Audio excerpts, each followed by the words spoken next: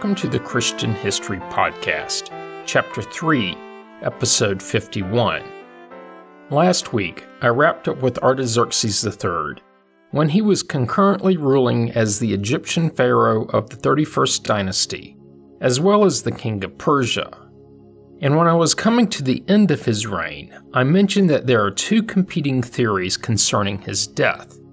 The first, which is supported by a single tablet which is currently found in the British Museum, is that he died from natural causes.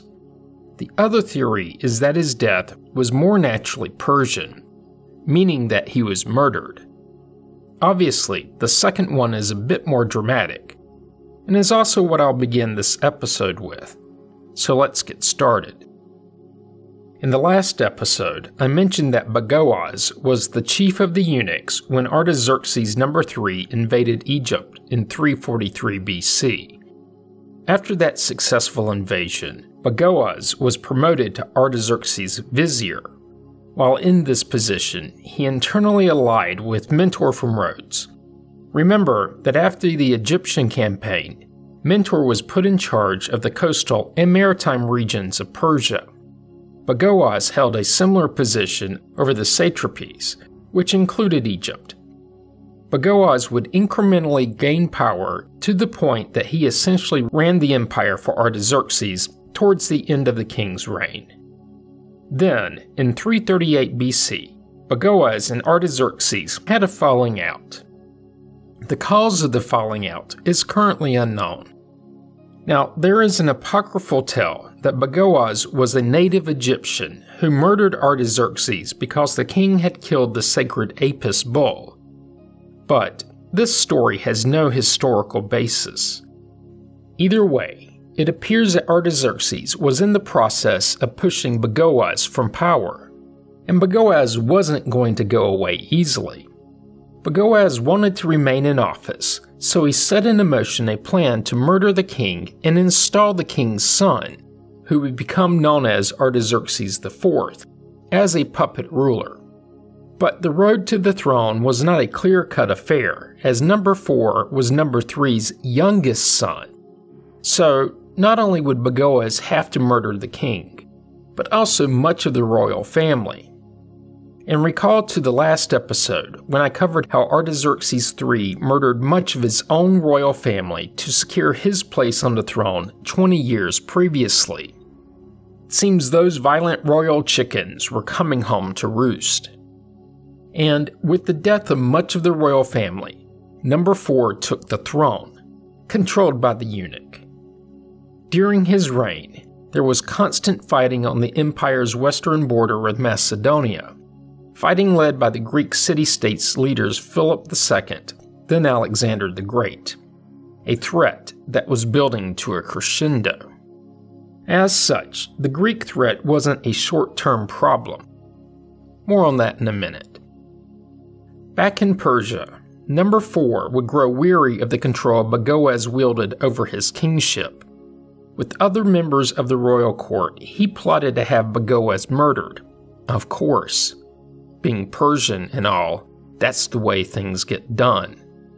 But Bagoas had seen much of this before, and didn't waste a minute.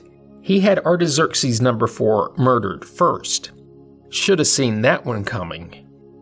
Bagoas then elevated a cousin of number 4 to the throne as King Darius III in 336 BC, when the new king was at the relatively old age of 43.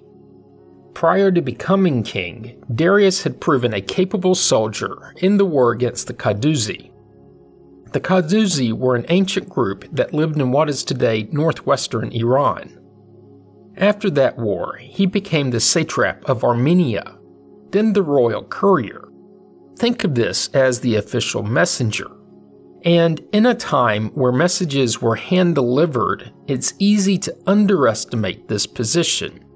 He would likely not only deliver messages, but wait for the recipient to read them.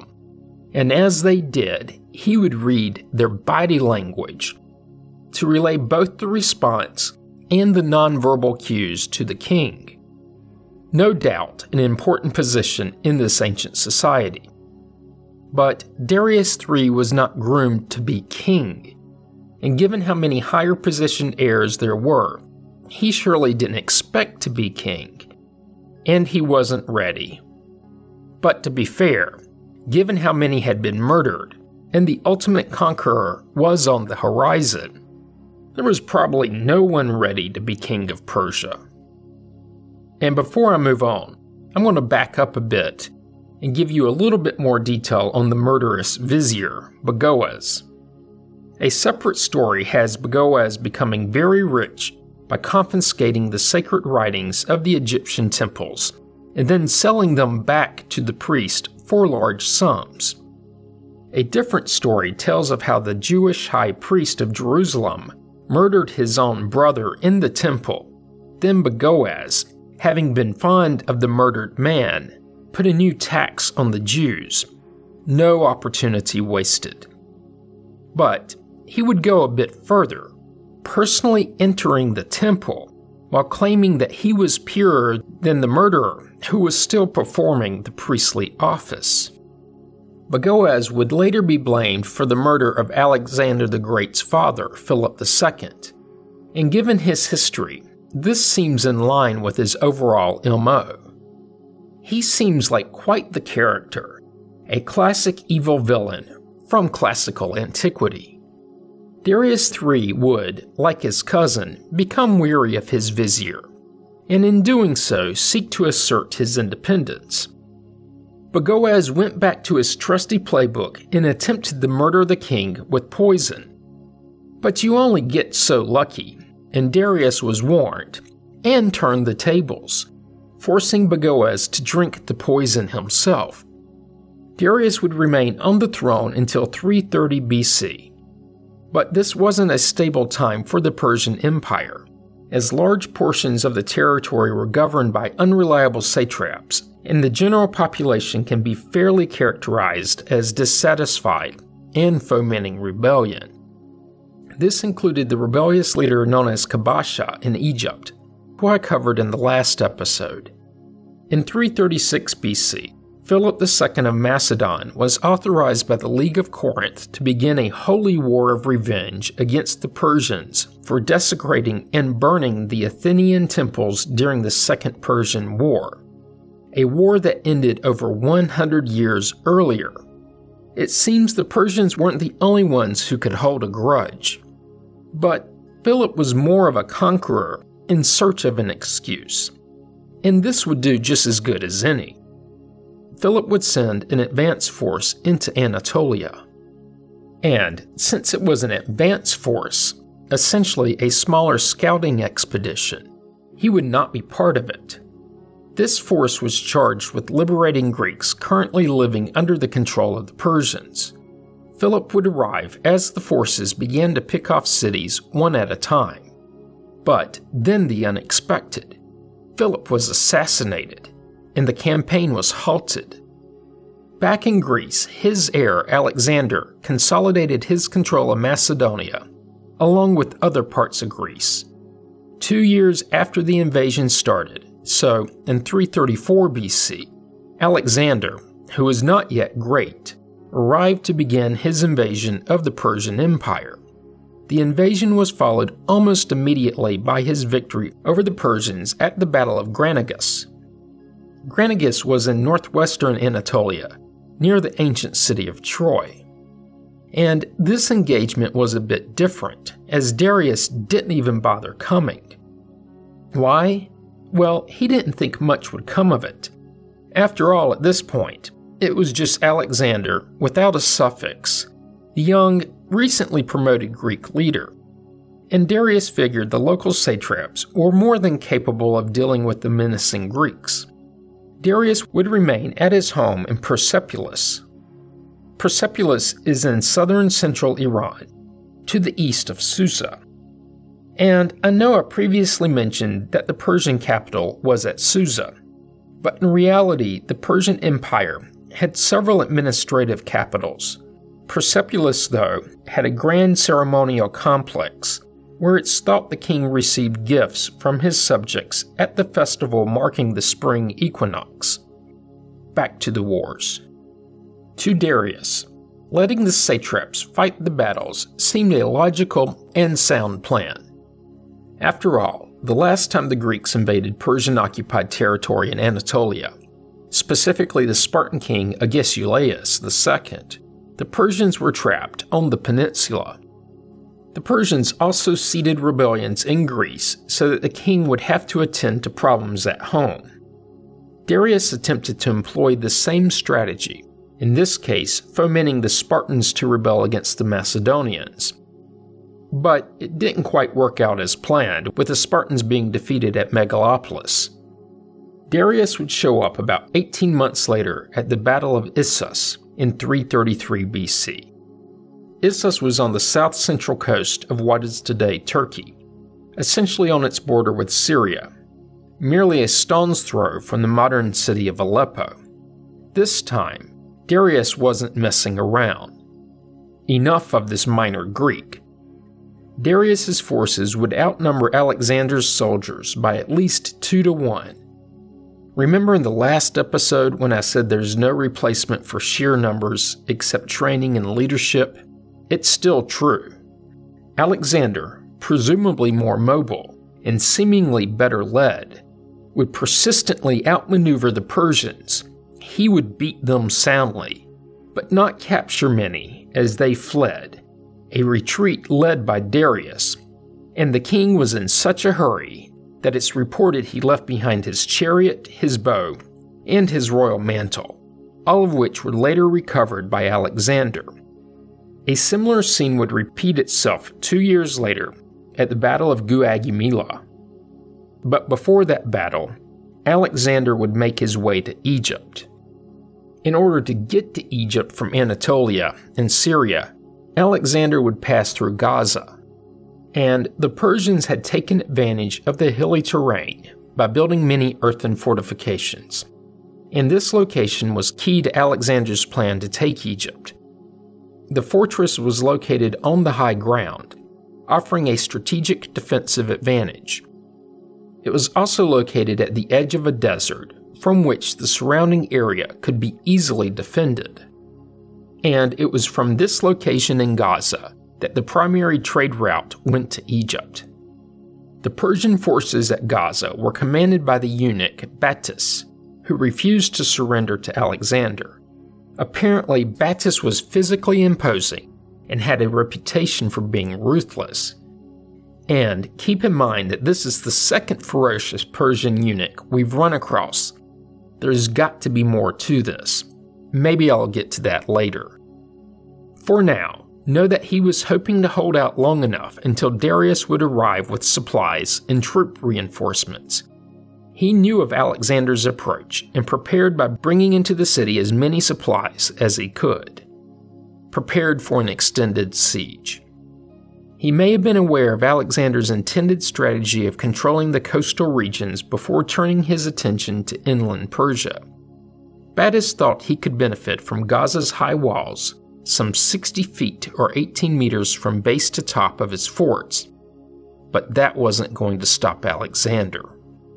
When Alexander finally got to Gaza, he encamped near the southern side of the city and surveyed the scene. At the same time, the siege ensued. By his estimation, the southern walls of the city were the weakest point. It was near this point that he would build mounds, essentially shrinking the wall's height, along with providing a defensive position. Not that he had any tendency to be defensive.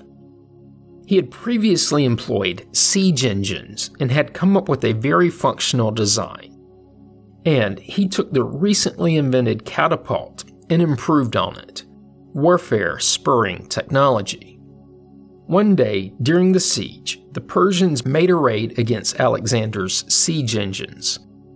Alexander personally led his troops in a counterattack, and as war is fraught with peril, in this counterattack, Alexander was wounded. Specifically, his shoulder was injured. The extent and long-term implications are lost to history. Afterwards, more siege equipment would arrive from Tyre. But it would take 4 separate assaults before the walls were breached. But breached they were. Even then, Battus refused to surrender to Alexander. And to his credit, I guess, Alexander did truly respect the courage in his enemies and may have shown his typical mercy towards a defeated foe, but Battus refused to bow to Alexander. He also remained silent and is reported to have behaved in a disrespectful manner. According to the 1st century Roman historian Quintus Curtius Rufus, Battus would be killed by Alexander, while Alexander emulated Achilles' treatment of the fallen Hector. And it was a particularly gruesome death that I'll avoid recounting, not only to spare you, but also to maintain my iTunes clean rating. And with that, Alexander had Gaza. He then summarily executed the adult males, while the fate of the women and children was not much better, as they were sold into slavery. As a result of his victory at Gaza, Alexander was allowed to proceed south into Egypt pretty much unimpeded. No threat to his supplies or his communications with the homeland. And if he did need reinforcements, the roads were clear. And to the Egyptians, it was finally the moment they had been waiting for. Their hatred for the occupying Persians was not only well documented, it was also well known to their historical contemporaries. Why so much ill will? Well, for several centuries, the Persians treated Egypt as little more than a grain producer. The Egyptians would welcome Alexander as their king, even allowing him to sit on the throne of the pharaohs. They gave him the crowns of both Upper and Lower Egypt, and even named him the incarnation of Ra and Osiris. He was seen as their liberator, at least for now. He outlined his plans to build Alexandria, and got to work. He did, though, make sure that the tax revenues would flow in his direction. And finally, he didn't install a foreign satrap, instead leaving the Egyptians to be governed by natives. But these governors knew who they reported to. By installing an Egyptian as governor, he helped to cement his authority. They may not have been free, but they certainly were freer. And with that, he departed for Persia, as Darius was awaiting him at what would become known as the Battle of Guagumila. This time, too, Darius commanded a larger force, including forces supplied by his various satraps, and he was fighting from a defensive position. Traditional military strategy holds that it takes 2 offensive troops to defeat 1 defensive troop, so advantage Persia. And in this case, he even had the element of surprise, but to no avail. Not to forget that the area is flat ground, terrain that should have aided his chariots with scythes mounted on the axles. No matter, Darius would turn tail and haul out of there before the battle was decided, leaving his field commanders in charge of what is assumed to have been one of the largest armies ever assembled. Alexander would not only defeat the Persian troops, he would also capture their headquarters and Darius's family as prisoners. So decimated, in the modern sense of the word, was his army that the force would never recover. Darius fled to Ecbatana and attempted to organize another army, while Alexander captured Babylon, Susa, and the Persian capital at Persepolis. Alexander would loot and burn the capital, no doubt hoping to find Darius there. But he wasn't. Darius would write Alexander several letters pleading for his family back, but Alexander refused. Let that be a lesson. You can't negotiate from a position of weakness. Alexander's offer was that Darius could be reunited with his family if he would only acknowledge Alexander as the new emperor of Persia. Essentially, surrender. No dice. At least not yet. Darius is reported to have offered all of his empire west of the Euphrates River to Alexander in exchange for peace several times, and each time the Greek commanders encouraged Alexander to take the deal, but each time Alexander said, "Not yet." He was intent on capturing the fleeing Persian king along with all of Persia's territory. And while gaining ground, Alexander cemented his control of the defeated regions by enacting policies that formerly Persian subjects, now Greek subjects, found more tolerable than their former Persian rulers, just like he had done in Egypt. Like I said, Darius had fled to Ecbatana, in what is today central western Iran, and Alexander approached, stalking the Persian leader. Darius would run again, this time to Bactria, hoping that the location, owing to the flat terrain, would afford him a better opportunity to use what was left of his cavalry and mercenaries. Second verse, same as the first.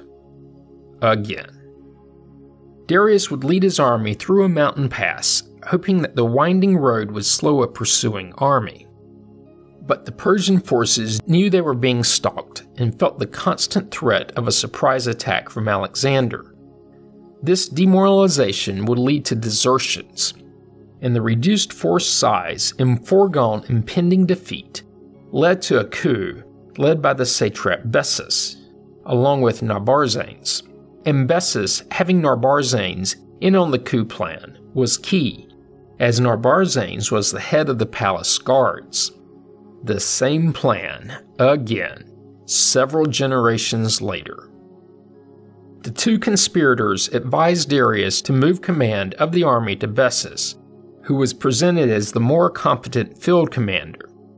Even Darius had to realize by this point that his battlefield performance was, lacking, to be polite.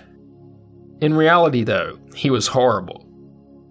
Bessus reassured Darius that control of the army would be returned to him once Alexander was defeated.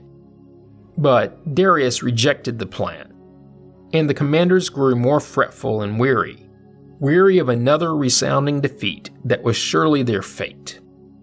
Then, a Greek mercenary known as Patron urged Darius to accept a bodyguard of Greek mercenaries rather than his usual Persian guards. This was to protect the king from the threat Patron merely suspected. But politics would win out, and Darius III would turn the Greek down. It said that the king suspected his final fate and had come to accept it. The validity of this thought, of course, will likely never be known. I'm not buying it. I think he was merely naive. This is, after all, the king who beat the poisoner at his own game. Bessus and Narbarzanes grew both brave and bold to the point that they tied up the king, threw him in an ox cart, and ordered the troops witnessing the encounter to march on. Nothing to see here. Quintus Curtius Rufus, the same Roman historian I mentioned a minute ago, wrote that just at the moment this was happening, Alexander and a small, highly mobile, probably cavalry force showed up. And this caused the Persians to panic. The conspiring Persian coup leaders wounded Darius with their javelins and left him to die. Not terribly long after that, a Macedonian soldier would find Darius either dying or already dead in the ox cart. And Alexander was overwhelmingly disappointed, having come all this way just to meet the king on the battlefield. But the Persians themselves beat him to the punch. After killing Darius, Bessus took the royal name Artaxerxes V and began calling himself the King of Asia. He was soon captured by Alexander, tortured, and executed. That King of Asia thing didn't quite work out. When Alexander found Darius's body in the wagon, he removed a signet ring from the dead king's finger.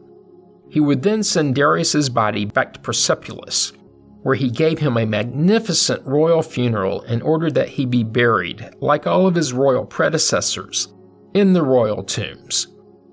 Or so it was written. As of today, Darius's tomb has yet to be uncovered. With the old king defeated and buried, Alexander's control over Persia itself was complete. He would eventually marry Darius's daughter, attempting to cement the bond between the two kingdoms. And this bond would include the outlying satrapies, like Egypt. Remember, this is still their history, and I'm laying the groundwork for Greek control over the country. And believe it or not, there's actually much more to the battles between the Persians and Greeks. But that will have to wait for when I cover the Persians and the Greeks proper. And that's a good stopping point for this week's episode. Join me next week when I'll cover Alexander's control over Egypt. You don't want to miss it.